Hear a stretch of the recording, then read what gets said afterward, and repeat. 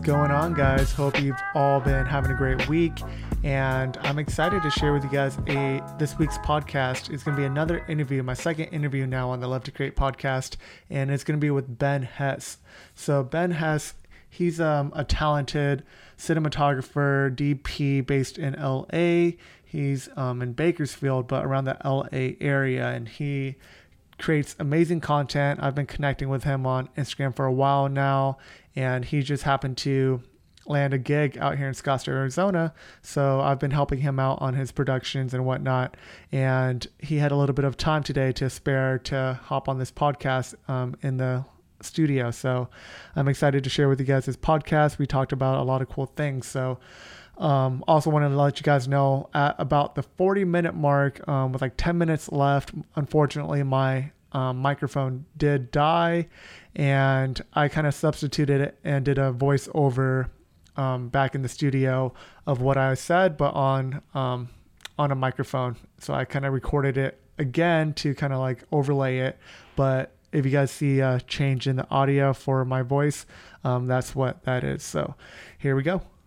All right. Perfect. So what's going on, Ben? How's it going? Good. My first time in Arizona, and I'm loving it. It's a little hot, so I wish I wore some shorts, but next time. Yeah, so Ben came down, and it's July right now, and it's like 105 more or less out. Yeah. Let's talk a little bit about you and your background. I know a lot of my followers do follow you. While you were in town, some people DM'd me like, "Oh shoot, Ben's in town. That's super cool."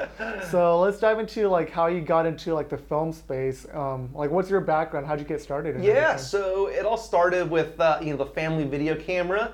I had just a little camcorder, and I'd make these fun little videos, very silly, but we loved to put them on the TV, and our family would gather around and just laugh at how good/bad they were.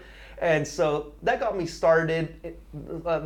So that got me loving filmmaking, and then high school rolls around, I started doing some short films, and then I'm like, I'm gonna be the next Steven Spielberg. And so after the film festivals that I entered in high school, I started acting classes to meet people in the industry, and I did a short little challenge that kind of went viral, and that really gave me the push to pursue Hollywood. But after a few years, I'm like, making feature-length films isn't something I want to necessarily do because so much energy and time gets put into them. And then I met a photographer who gave me a chance to help grow his YouTube channel. And that gave me the chance to really learn about the social media aspect of things and making short-form content. And that's kind of my bread and butter now, is the commercial world, just short-form content, anywhere from 30 seconds to just a few minutes long. I really love bouncing from one project to the next because you can grow so much faster. So that's where I'm at now. Cool, I love it, man. Want to give the listeners a little bit more about like your age and how long you've been doing it, like time frame? So I'm 25 now, and I started probably when I was 18. And actually, I totally forgot to tell this, is I have done weddings for a long time actually. And that's what really gave me the opportunity to just learn how to communicate with people. Gave me help like practicing shooting under high stress situations. There's no retakes when it's the first kiss, so you got to get stuff right. And the weddings really gave me an opportunity just to grow as a filmmaker. Gave me some finances to invest in better camera gear, stuff like that, and slowly transition into more of the jobs that I want to be doing down the road. So Cool. So did you ever have like a mentor when you were first starting out, or did you go to film school, YouTube? How'd you learn everything you know right now? So the big question is always like, should I go to film school or not? And sure. I opted not to go to film school just because I wanted to learn on my own pace. And I don't have anything against film school. I think the biggest benefit is probably learning or the networking, connecting with people. And I thought I could either connect with people in film school, or I can connect with people, online and try to meet them in person and stuff like that. So I went the non-film school route. YouTube University is what I call it. So really, I would just, find, filmmakers I would like, people that I looked up to, find their YouTube channels, find their Instagram, go look at their behind the scenes, and try to replicate basically shots that I really liked, and that's how I've grown. So.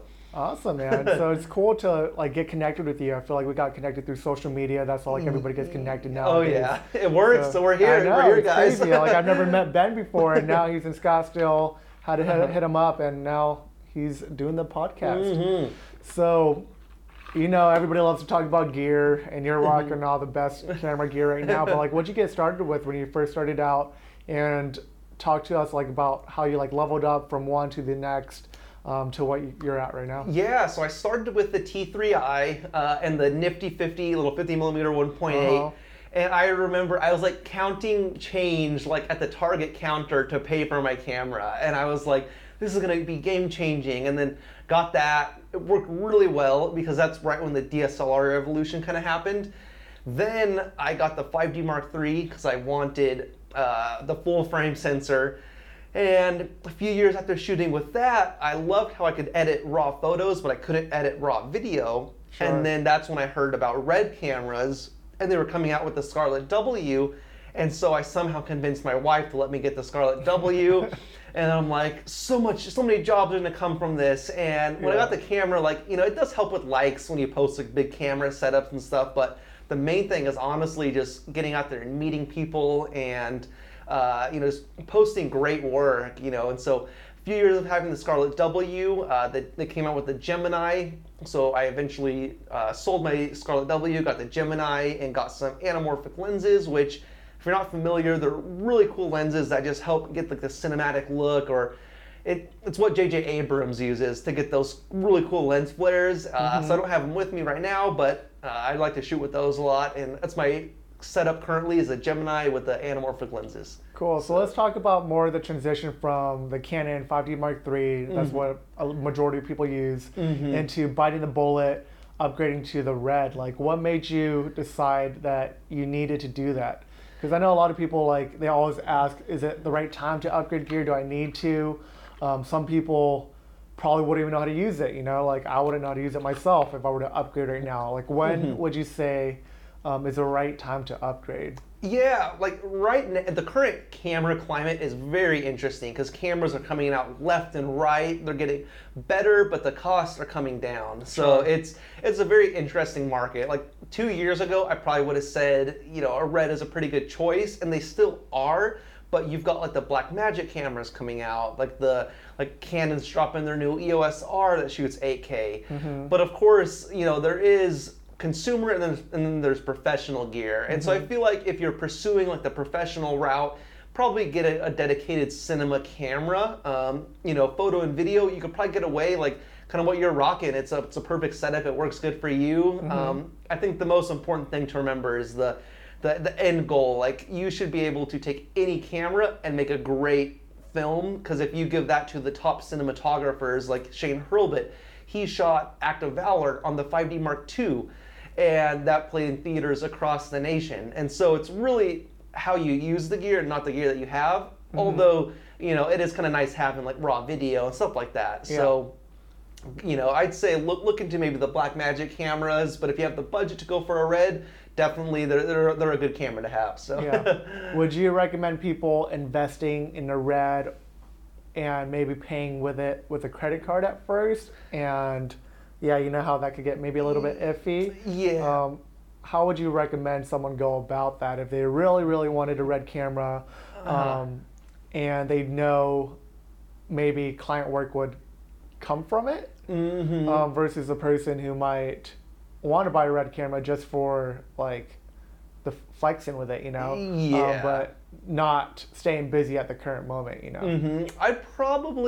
That's a very good question. I'd recommend, I never usually recommend taking out like a loan or something on electronics, just because electronics can depreciate.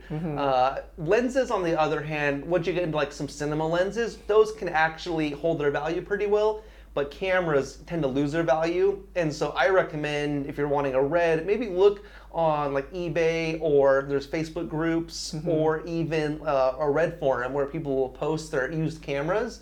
And so that can be a really great way to score a good deal on, let's say, like a RED Raven or a Scarlett W, for thousands less than what you could have bought it for new. And that way you can see if you like it or not. And also, renting can be huge. So it could be a lot cheaper to, let's say, rent the camera for a few days during the shoots that you have it versus just having it sit in a closet for months at a time or whenever you're not shooting. So renting or buying a used camera is what I'd probably recommend. Yeah. I feel like renting is like one of the biggest things that I used to do when I first started out. Like, if I couldn't afford a camera at the time, but I knew that if I had that camera, it could land me the job, and then the return from that job could eventually buy me that camera. That's where renting could go like a long way. Like, I bought stuff off or rented stuff off of like Lens Rentals. I've got a couple cameras and lenses for certain like photography gigs, and for like a headshot gig, I rented like a 70 to 200 millimeter G Master, and then after that, I was able to buy it. So you don't necessarily need to buy the gear right off the bat when you can always rent it. Yeah, and also one thing, it's simple. Like, speaking of renting, like I rented the 70 to 200 like 8 or 9 times before I was able to finally buy it. And that was when I was starting weddings, because when you're filming like a ceremony or when you're taking photos from far away, like I just needed that lens. I couldn't do it without it. And so, rented it until I was comfortable buying it. And in the long run, it did cost me more because I had to rent it, but it's like, don't make a dumb decision and buy something you can't afford. Sure. And then also get a buddy who has camera gear. That's another good way. Team up. Like if I lived in Scottsdale, I'd probably be renting an office right here. We'd be able to share gear and kind of team up. Yeah. So it's another way to kind of split the cost and buy gear together versus all on your own. So yeah, that's cool. I like that. So going back to the like industry you kind of started in, I know you talked about the wedding niche. You did that for a couple years or so.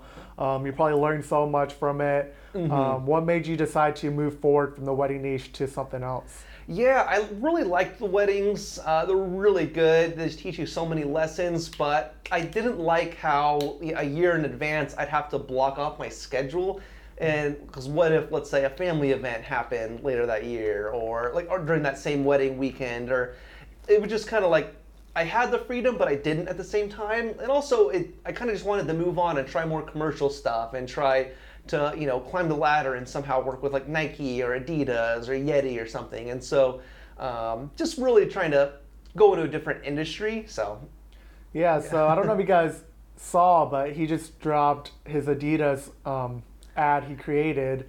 Want to dive a little bit more into why he created that, what the process was like, and what your desired outcome for creating that was or is? Yeah, so the biggest thing that I've realized is post the work that you want to get. And so when I wanted to transition away from weddings, I stopped posting weddings. And I still, just from word of mouth and past work that I posted, I still get a lot of inquiries, but not nearly as many. And so when it came time to do commercial work, my buddy Samuel Elkins, who's a big photographer, he's always out there taking photos and his Instagram is full of just amazing portraits. And I'm like, man, he's probably making so much money, and like he is. And I thought all of those photos were paid work. And he's like, no, like 90% of the stuff I post is passion projects or passion shoots. I just go out and shoot to have fun and get better at my craft. And I took that like, okay, how can I do this for video? And it's the same thing. If I want to work for Adidas, but all I have are weddings on my reel or something else, like there's no way they're gonna hire me. So I had to go hire a model, buy the shoes, get the location, put together the best commercial I possibly could, and put it on my website. And so that's why I made an Adidas spec ad. Essentially, you have to make spec work as good as possible. You have to make it look like it was the real deal. And so, like, if it doesn't look like Nike or Adidas would have made that, then don't necessarily make that. You could feature you could feature an artist, a musician, or just anything to get cool shots to put on your website. And in the instance of my Adidas thing, I featured a runner, and it was supposed to be a lifestyle commercial. And then I thought, how can I take it to the next level and make it look like a brand would want to hire me? And I needed to feature the shoe more. And so I rented my buddy's warehouse and I filmed the shoe, but then I thought, how can I capture people's attention right off the bat? And then I'm like, what if the shoe floated? And so then I tied a fishing string to the shoe, made it float, and of course edited the fishing string out, and then added all those cool shots into the commercial. And lo and behold, posted it. I hyped it up pretty well. And now this week I'm supposed to be meeting with someone that does work for Adidas on a regular basis. Just because I posted it, someone saw it, and that someone knew that person that worked for Adidas and connected me with them without even me asking.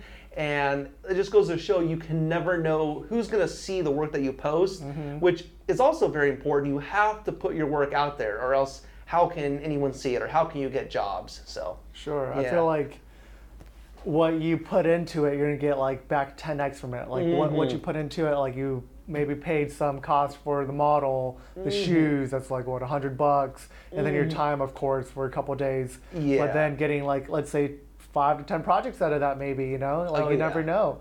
So that's cool how like creating something that you love could lead to projects that you also love, but getting paid while doing it. Oh yeah, and the biggest thing is to treat it like you're getting paid. So obviously I took money out of my own pocket to make this commercial happen, but act like Adidas is paying you $10,000. Like put that level of perfection that you put into your paid work into this passion work, and you can really reap the benefits, because it just takes it to a whole nother level when you think of it that way. Cool. So diving into, let's say, a different topic, let's talk about one of like your horror stories with like a client or something. Like has anything ever like gone terrible or just totally wrong, and you had to maybe try to like find a way to better the outcome or something, or you couldn't, or yeah, there's a few. One of them would be where I was working with a client, and we were on the shoot day. This was our first time shooting, and the client had his sort of like business partner or mentor, and he's a bit older, and so I think just his view of how filming should be done was a bit different. But he was kind of being a backseat driver, and really, like, I was trying to do my best and film multiple angles and stuff, and he was just kind of saying, you know, you're doing it wrong, and that was kind of, you know, an uncomfortable situation, because I'm trying to make an amazing product and like edit it in my mind. I'm editing as I shoot, so I know what I need. And I was communicating with the main client the whole time, so we were on board, but the other person wasn't. And so I think it's probably just having that conversation of understanding like who has the right to say stuff on set, or just making sure that you're both on the same page. Okay, so this one, this is probably my biggest regret. So I shot something down in Los Angeles, and then the next day, I hadn't formatted my card yet, and then a buddy calls me. He's like, yo, our camera is like dead or something. He needed to borrow my camera last minute, and I'm like, oh, I can help you. And I wasn't home at the time, so I was like, yo, go to my house, my wife's there, you can grab the camera. And then I hadn't transferred the footage yet, and so he grabs my camera and he formats it, I lost all that footage, and yeah, that was a bad mistake. You couldn't recover it? I couldn't recover it. Was that a paid shoot? It was a paid shoot, and the client was upset. They understood. Sure. And fortunate enough, they understood mistakes happen. And from then on out, though, that taught me a valuable lesson. Like, have a process. So now my process is like, when I come home, import that footage and back it up, so you learn from your mistakes. And so that was a big one, and I've never done it since, never happened beforehand, but yeah, that was not good. No, yeah, I feel like we've all been there once or twice, Yeah, so any future clients listening, trust me, I take care of your footage in front of I swear. I know you're based out of Bakersfield, a little bit north of LA. Let's say, what's the majority of your clients? Where are they located? Do you like to travel? I know you're in Scottsdale now. How do you balance all that? Yeah, so I live in Bakersfield, and I don't really do any work there. I just started to do it. I did one shoot recently, but a majority of my work is either down in Los Angeles, or companies that reach out to me that are based, let's say, in London. Like in this case, they're based in London, so they hired me to shoot their athletes here on the West Coast. Or another of my clients is Epidemic Sound, and so I'll do YouTube tutorials for them, and I could shoot those wherever I'd like, which is kind of nice. And so I'd say 80% of my clients are probably from Los Angeles, and then 20% are from wherever, but I could shoot kind of wherever. So cool. Yeah. Cool. Do you like to travel a lot, or do you try to keep it at a minimal, or try to get as many as you can? I like to travel. The big cities, that's what kind of intimidates me, like New York and stuff. So it's really fun, but I'm a guy that loves the mountains and like the open fields versus like the tall cities. And so, yeah, I do like to travel. I honestly, I can go to the mountains like so much and I'd be happy there, but traveling and getting to see other cultures in different parts of the world is really fun as well. Haven't traveled to too many countries, but yeah, mainly the United States, so. Cool. So I know you're 25, and if you guys didn't know, Ben's been married for what, 5 years? That's insane. So I want to dive into like the work-life balance kind of thing. I know Ben already tried booking a flight back for tonight and landing at like 7:40 because he wants to hop on his computer back home. So how do you balance that work-life balance with your wife and trying to work at your home office while having time for her? Yeah, it's definitely not easy because it's always like if I just work a little bit more or a little bit harder, you can, get another client or make better stuff. And so it's really about setting, I think, goals in your business life, but also your personal life and with your friends and your family. Because it's so easy to say, I'm working, can't do this, but it's like, you could always be working. So you have to set those boundaries, you know, and just spending quality time. And like my personal computer setup is in our living room, and then her setup is in our second bedroom. And so we both work from home, and I bug her way more than she bugs me. I'm like, Serena, bring me water, bring me coffee. And so I got to be able to give her some time. But yeah, I think it's just really setting goals and just knowing when to stop talking about work and stuff like that. For sure. Cool. So now that you're a couple years into your business, where do you see yourself like 2 to 3 years from now? That's what I'm really trying to figure out right now. If I want to pursue being a cinematographer full time and be just the guy that holds the camera and makes the lighting look good, or if I want to kind of be a production company and kind of work with, kind of like what you do, work with clients one-on-one and make projects from beginning to end for them. But I'm really just navigating the waters to see like kind of what pays more, what allows me to have the freedom I want, and just what gets me to work on the projects that I want.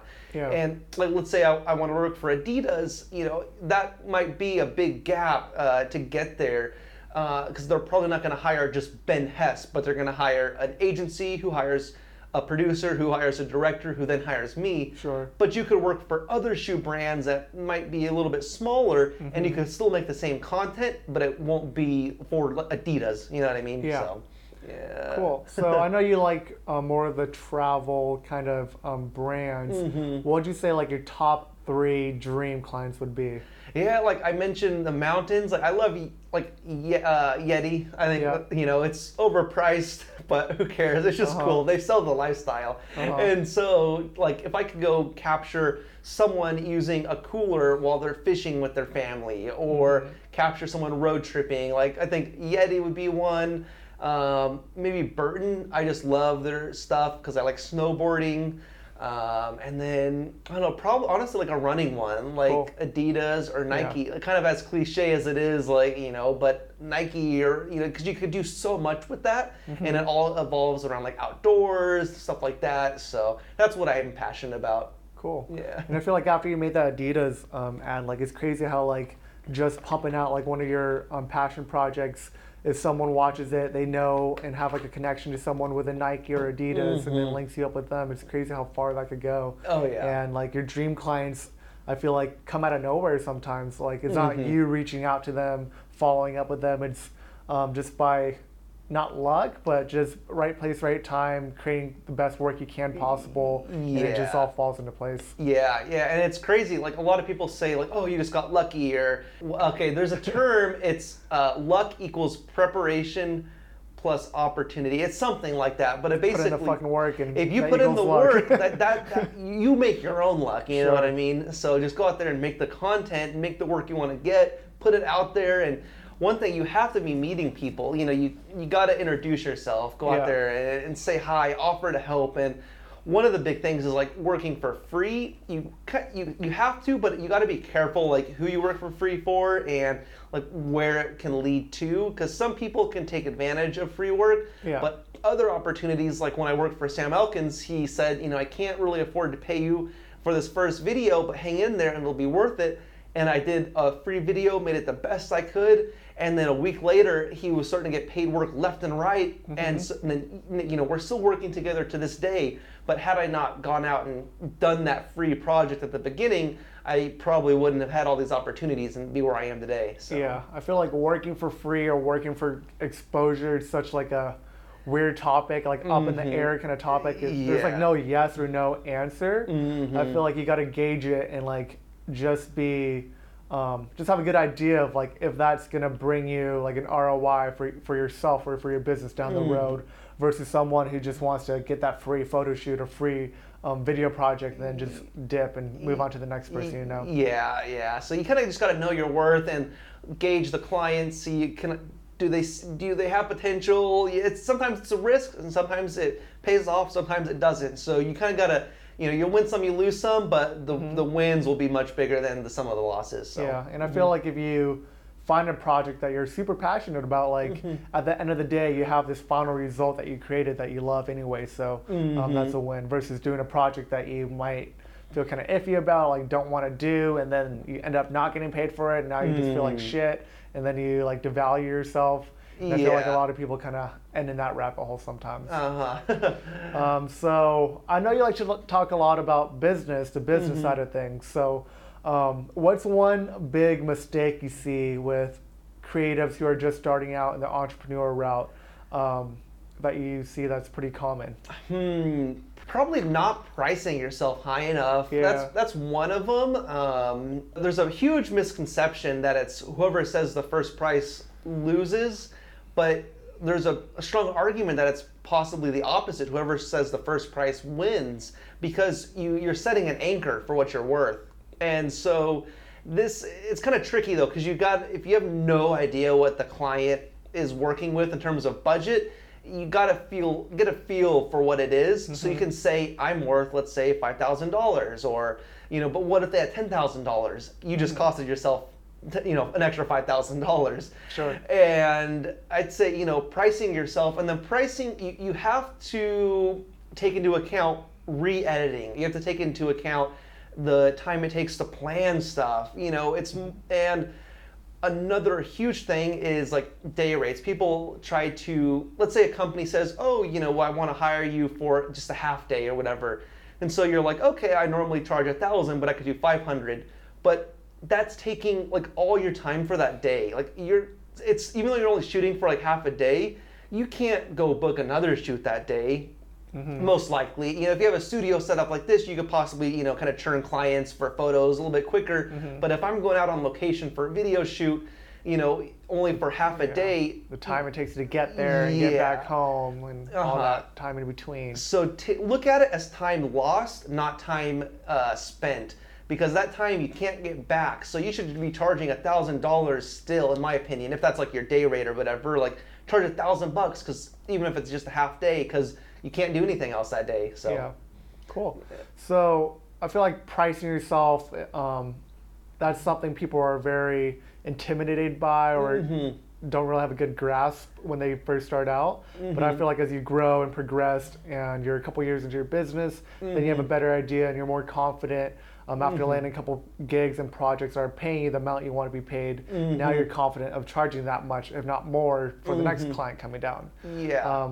So would you say, how long did it take you until you felt more confident about your pricing, if you're confident or if you're still going through that process, Yeah, it really comes down to, I think, just knowing what you're worth. And a good tactic you can do is, like in the wedding industry, what we would do sounds bad, but you kind of, inquire with other, let's say wedding videographers and act like it's your wedding date. Luckily, I was able to do this because I was getting married. So I was like emailing, I want you to do my wedding, even though I wasn't going to hire them. But that can give you an idea of what their rates were. Yeah. But another way to do this for the filming industry, and to also do it in a respectful manner. So if I want to know a few other DPs' rates to see what they're charging, what I can do is reach out and say, I'm actually thinking about hiring you for some projects potentially, or I just want to keep you in mind, and be truthful, like act like you actually want to hire them, because you need to actually work with really talented people as well to get better. And so you could legit reach out to, let's say, 3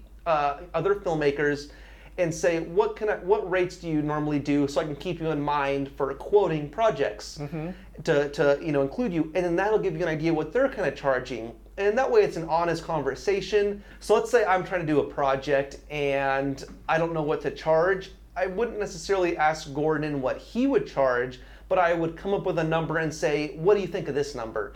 That way he can give, try to find a mentor or a buddy who can give you their honest opinion on what you should be charging, and kind of, build out I like to do different price tiers. So some people don't, some do, but I like to give like a baller package that has like multiple edits or more days filming, or, usually clients don't care about a better camera package. So I wouldn't really talk about technical stuff, but, basically you want to help benefit the client more. So I put a whole bunch of things to make a baller package that's, let's say, $20,000, but I know the package they want is only like 10,000. So it makes the 10,000 seem cheaper. Plus it kind of gives them that itch to be like, ooh, what if I got the $20,000 one? So, I can do little things like that to help give me some confidence in my pricing, try to find out what others are charging. And I think just having a few friends in the industry to figure out what they're charging is very helpful as well. Yeah, that's cool. I like those tactics. Let's talk about maybe your biggest client or your biggest project you've ever worked on since you started out. What client was that? You don't have to say the name of the client, but what was that project like? And what are the details of well, that? it probably started with the free shoot I did with Samuel Elkins. And that just led to, I started posting like behind the scenes of our shoots. That kind of built my name up. I started to get some Instagram followers, and I started posting like behind this, like before and afters. Like as I was shooting, I'd have BTS of that, and then below it would be the final clip. And people loved those. And then someone from Epidemic Sound, they're a music licensing company, saw it, and then they hired me to go to New York out of the blue, like within like a few days. Like, yo, can you go to New York? That's where we had crazy. this huge campaign to film. And I went there and gave my absolute best, because I heard that Peter McKinnon and Matty Hopoya were shooting in Dubai at the same time. Oh, wow. Or they shot like a week earlier for their episodes of the campaign. So I'm like, oh boy, their videos are going to be so much better than mine. So I gave it my absolute all, and like my videos, like they ended up, not trying to like toot my own horn, but they ended up being better than like the other ones. Like even the clients like said it, like, yo, your videos are fire. And so just doing that, and then they noticed I had a bunch of behind the scenes, and they're like, yo, do you think you can make some behind the scenes tutorials for us? And so then I made a series of 5 videos. They really liked it. And then they flew me back to Sweden for another thing. They took me to LA. And then I just really built a relationship with them. And then they're like, hey, we really like you, your personality. Do you think you can make YouTube tutorials for us monthly? And so honestly, just putting myself out there on Instagram and just getting my work seen led to Epidemic Sound, which is pretty much my biggest client. Or I've had bigger projects like per job, or I've had bigger like budgets for a single job, but just the amount of work they've given me is probably my biggest client by far. And it all came from just, being a good person and connecting with them on set and being a good friend, but then putting my work out there to get seen by them. So that's cool. And I feel like you were talking about how like networking is huge in this industry, in any industry. Are you outgoing for the most part, would you say, or are you more of a shy person, and did it take a little bit more for you to like get out of your shell, or did it just come natural for you? Yeah, I'm more introverted, surprisingly, but I think I've learned like you kind of have to be like a little outgoing, or you have to be likable. And so I kind of trained myself in a sense to be like this around social situations. And also I worked a day job at a supplement store for 5 years while I did weddings. And working every single day with people really gave me some good social skills. And so I'm kind of quiet when it's just myself, but when I'm around other people, I've learned that, just find out about them.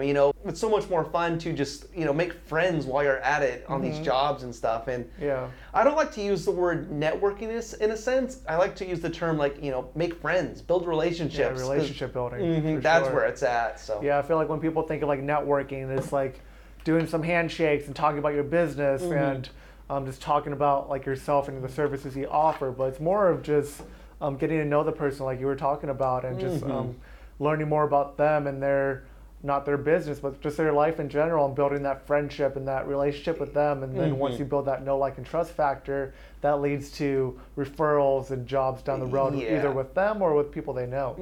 So I know a lot of people who do follow me are more on the shy side, or they're intimidated when it comes to like the word networking. Yeah. But if you want to make it in any industry, in this industry specifically, you have to step out of your comfort zone and do the work and putting yourself out there. Like us connecting right now, this is super cool. But like, would I have done this a couple years back? Probably not. Like I never would have done a podcast or network with people in person.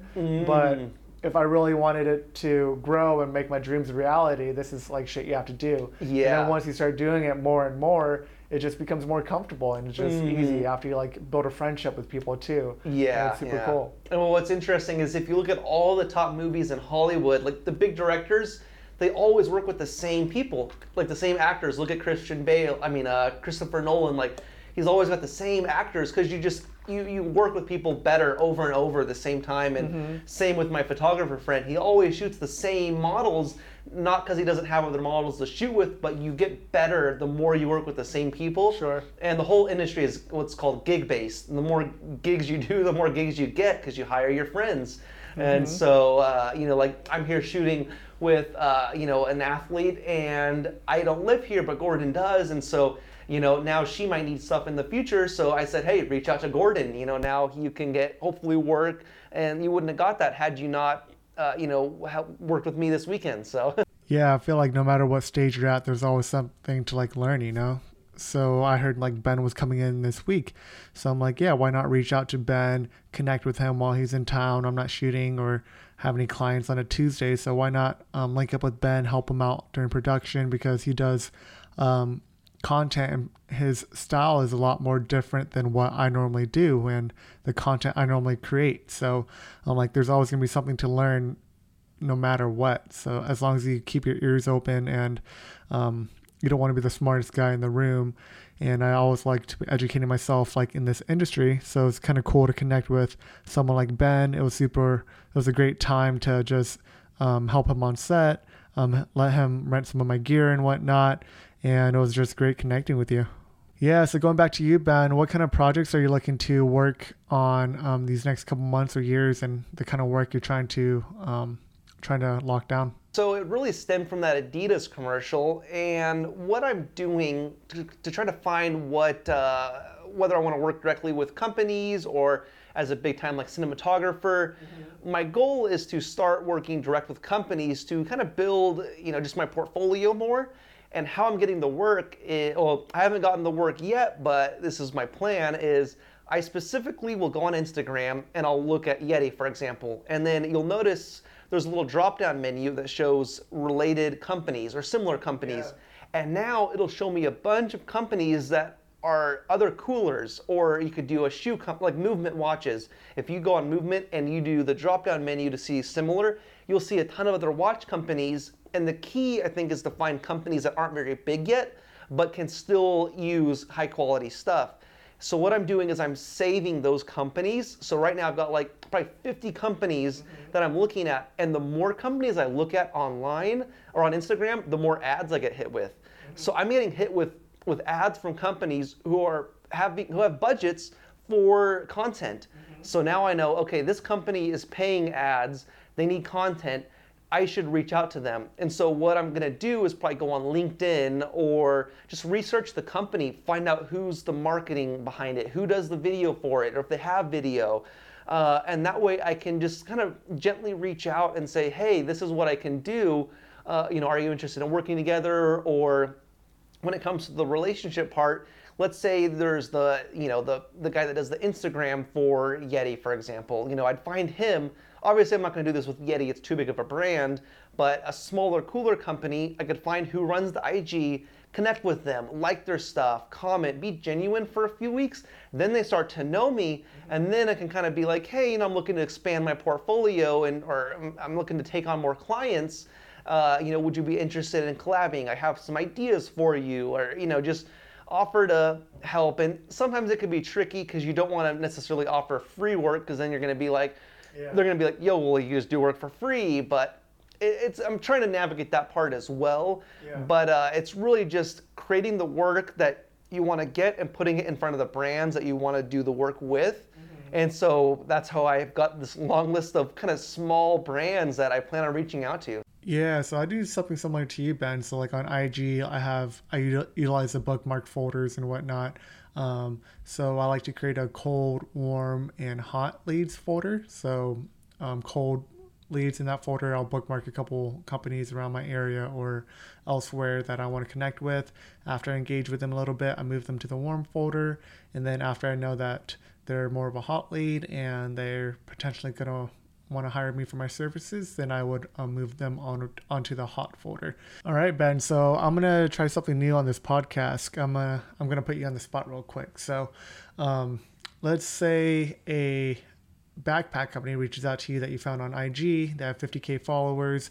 They're creating content, but nothing out of the norm, and you know you could help them. So you built that relationship with them. They turn to a hot lead. You email them, and then they reply to you saying they're interested and they want a proposal.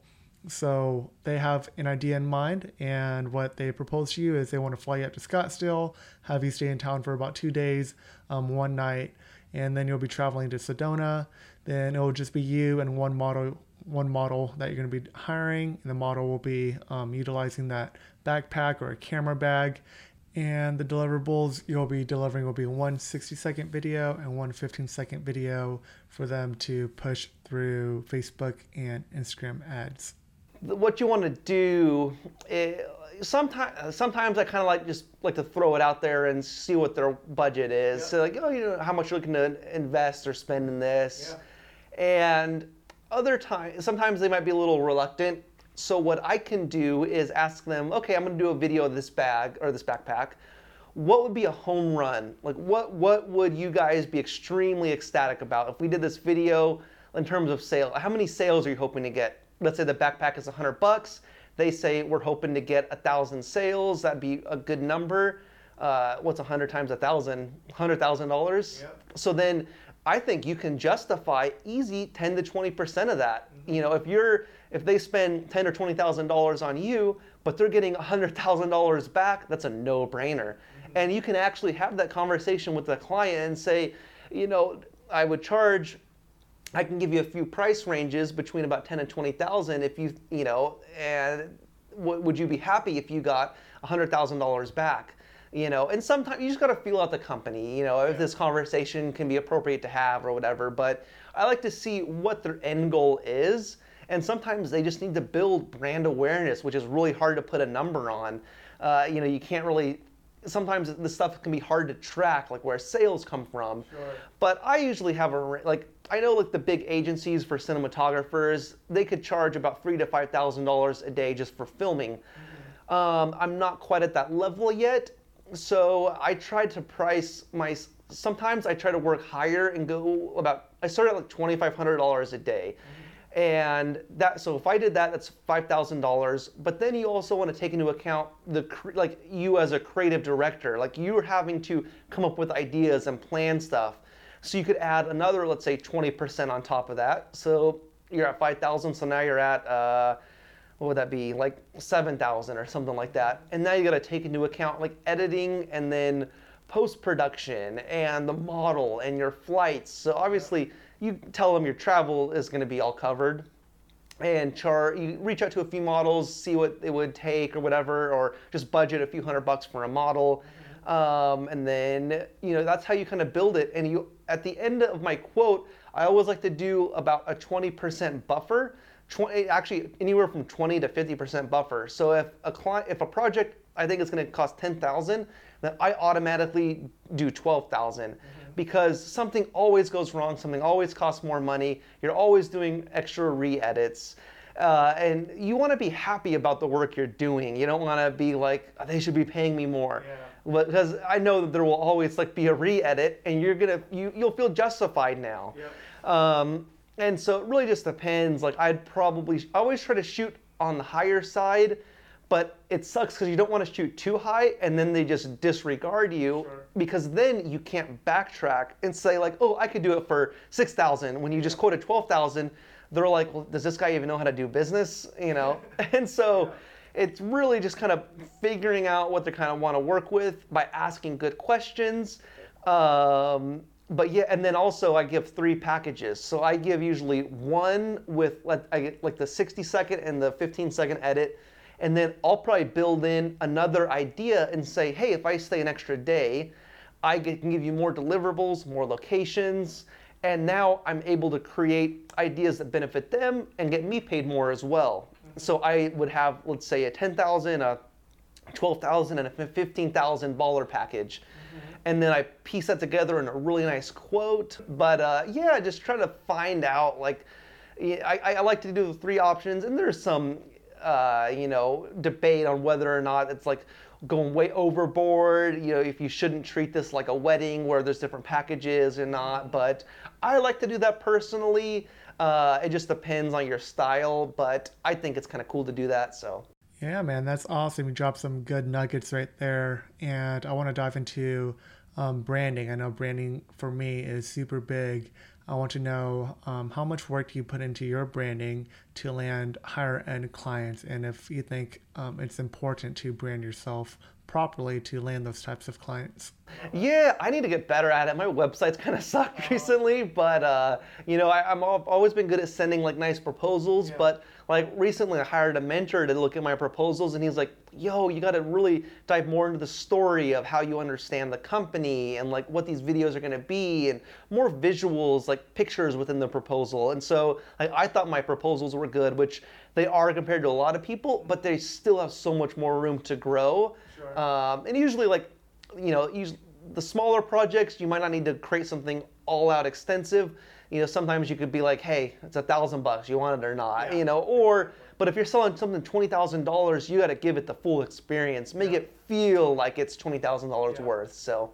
Amazing. So I'm going to wrap this up here because I know you got to head out to the airport, but if you could give one piece of advice to some creatives out there who are just starting out or who've been doing it for a while but are just currently struggling right now during quarantine, during the coronavirus, and they're just feeling kind of shitty and they're not sure if they want to still pursue this industry as an entrepreneur, as a videographer, photographer, what kind of advice would you give them? Yeah, well, use this time, like you will probably not get this amount of time off. Technically, obviously the time off and not getting work kind of sucks, but use this as an opportunity to go out and meet people, meet brands, build relationships. Because as soon as this thing is, life is back to normal, hopefully it comes back soon, the ball is going to get rolling again and work will be coming. And so you got to prepare now, you got to plant your seeds now so you can eat later. Yep. So it's just about preparation and planning and just meeting people, and go out there, create the work you want to get, and put it out there and you'll get it. So all right, so that wraps up this podcast with Ben. If you guys want to give Ben a follow, go ahead and check out his IG. His name is Ben Hess, and his IG handle is Ben Hess Films, BenHess Films, FILMS. Yeah, so give him a follow. I decided to wrap this up and create this outro afterwards because the microphones were dying. But yeah, Ben was a great person to connect with. He was one guy I've been following for a while now on IG, and it's been cool to just network and connect with people, not only on the social platforms, but in person as well. When they come to your local town or something. So yeah, appreciate you guys for tuning into this week's podcast with Ben. And if you guys like this episode, go ahead and give a review on Apple Podcast, and looking forward to chatting with you guys in the next one.